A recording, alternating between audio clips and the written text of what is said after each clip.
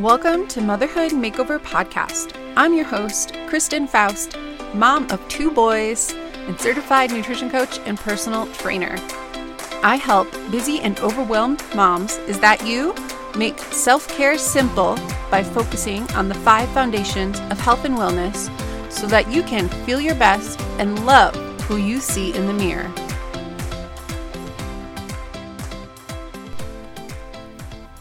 Hello and welcome. Today we are talking about weight loss in an instant world and what that means, what real weight loss is when we're living in this instant gratification world. Because I don't know about you, but I get really frustrated when I get told a package is going to take a week to get to me versus overnight or 2 days. First things first, if you are trying to lose weight, you have to change your expectations.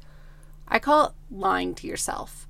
LYE, lower your expectations. So you're going to have to lie to yourself, lower your expectations about what you're going to get done. It's hard in today's world of social media. You see Regina George posting about her 30-day keto fast weight loss plan and she dropped 25 pounds. But that's just not realistic. And honestly, when someone posts something like that, that doesn't impress me. It only impresses me if they've still kept the weight off a year later. Because I can bet if you're doing some sort of crazy crash fad diet plan like that, you're going to gain it all back. I mean, you've probably been there before. I've been there before, where you think, okay, I'm going to eat this way for 30 days, lose all the weight, go back to the way I was eating, and life will be great. And that's just not how it works. We're sold that lie by the diet industry that you can do this diet plan for 30 days, lose the weight, feel better, and your life will be perfect. But if you go back to how you were eating before, 99.999% of the time, you're going to gain it all back. And that's just the reality. So how do we deal with this in an instant gratification world where what we see is we can get packages in 2 days, we can make food instantly in the microwave, we can get movies on demand instantly, we see people, it seems like people losing weight instantly or achieving these health goals overnight online. And lowering your expectations sounds easy, but it's really not. I mean, coming from my journey, I struggled with wanting to share this because it made me feel like I wasn't winning in that instant gratification world. So my weight loss journey, if you don't know, I'm about right now at this point, almost 7 months postpartum. I gained a lot more weight than I did the first time. I think I gained closer to 50-ish pounds. I didn't pay attention too much to the scale, so I don't really know for sure, but I know it was at least 50. And the first time it came off fairly easy, but I also had to cut out a whole bunch of stuff from my diet to figure out what was causing my first son, when I was breastfeeding, causing him to vomit everything up. So cutting out all those foods made it basically, there were no processed or packaged or convenience foods for me to eat. So I had to cook everything from scratch. So I was eating lots of whole foods. And I think that helped with losing all the extra weight that I gained during pregnancy while breastfeeding after my first. And now with my second, I didn't have those same issues.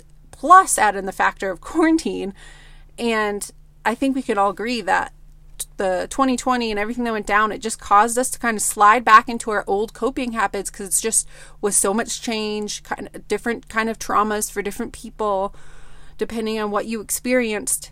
And I found myself sliding back into my old eating habits where I was eating more than I should. I was using it as an excuse because we were stuck at home all day to just bake. I was like, oh, let's bake some more cookies again. Let's bake a bread loaf. And it just got to an unhealthy point. And so I realized that. But it was one of those things where in pregnancy, you're not really too concerned about gaining weight because you know you have to gain weight. And I gained a lot more than I expected. And then afterwards, postpartum, it was still all the same stuff.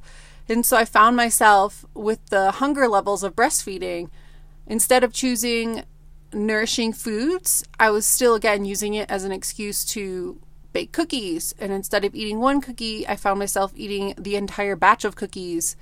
So even if I cut the recipe in half, I was still eating a lot of calories. I'm pretty sure I did not weigh myself after I gave birth, but I'm pretty sure I gained weight after I gave birth because of that coping habit to deal with my stress and my negative, uncomfortable emotions that I was feeling. And it's challenging because then on Instagram, I would see these other moms who didn't even, like, they'd have the baby and didn't even look like they gained any weight outside their belly during their pregnancy. And then I started to feel horrible about myself, like, and all the mean things that I used to say kept coming back, like, I can't believe that you're eating like this. Look what you did. You should have looked like her during pregnancy. How come you couldn't work out like her throughout the pregnancy? How come you're not making better choices with food and working out more regularly? And all those things that you say to yourself that even can get like really bad, as to, I bet you have been there, where you start to say these things that you don't even want to say out loud, like, you're so disgusting, you're horrible, I can't believe you. And you would never say these to a friend or anyone else, but that's where you go with this, because you see these other people, that Regina George on Instagram, looking so perfect with her perfectly curated photos of her newborn baby, and she has her hair done and her makeup done like during birth, and you wonder, did she even sweat during this whole labor and delivery thing? And you start to compare yourself, and you make yourself, it doesn't help. It makes yourself feel worse. And so that's the same sort of thing happens with this weight loss. Is you start off this journey, you tell yourself, oh, I'm going to lose this weight. I'm so sick of the way I've been treating my body. I'm going to make better choices. This is it. This is the time. This year it's happening. And you find yourself a month in wanting to give up because you didn't lose the 30 pounds you thought you would lose. So I wanted to talk about today what true sustainable weight loss, like real results that stick, what that looks like, and what you can expect, where your expectations should be, and kind of sharing, like, tying this into my journey, because I am trying to lose this weight. And I finally took postpartum photos, I think when I was like 6 weeks postpartum. And I took photos again last week, so just about 6.5 months. And when I looked, I wore the same outfit. And when I looked at them one at a time, I couldn't tell a difference. I couldn't see any difference. And it made me really disappointed. And didn't even want to talk about it, didn't want to share it, because I felt like a failure because I didn't have this crazy transformation over those 4 or 5 months or whatever it was. And it made me feel like, okay, I can't show everyone this because they're not going to know that they're expecting some like magical transformation. And then I realized I need to share this with you because this is what real weight loss looks like. Because at the end of the day, it may not happen as quick as I would like it to, because I'm just like you, and I wish it could happen overnight. That would be a beautiful thing. But I know that when I do finally get to that my goal weight, or where I feel comfortable, because I don't have a particular number in mind. Basically, I just want my clothes to fit again. I know that I don't have to worry about it gaining it all back because of the process that I'm using, the process that I teach my clients, that I work through all of them with.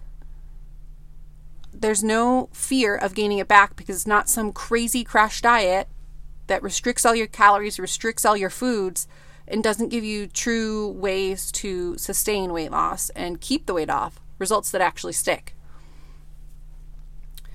And this is also why I encourage you taking photos, because when I looked at them individually, I didn't see a difference and I was really disappointed. But then I thought, okay, let's just put them, I used an app to put them side by side to make them one photo. And when I put them side by side, you can see a difference. There is a difference. It may not be the difference that I want to see, but there's a difference. And so that made me feel really good. And this is why I encourage you on your journey to not focus just on the scale, because the scale has not changed that much for me.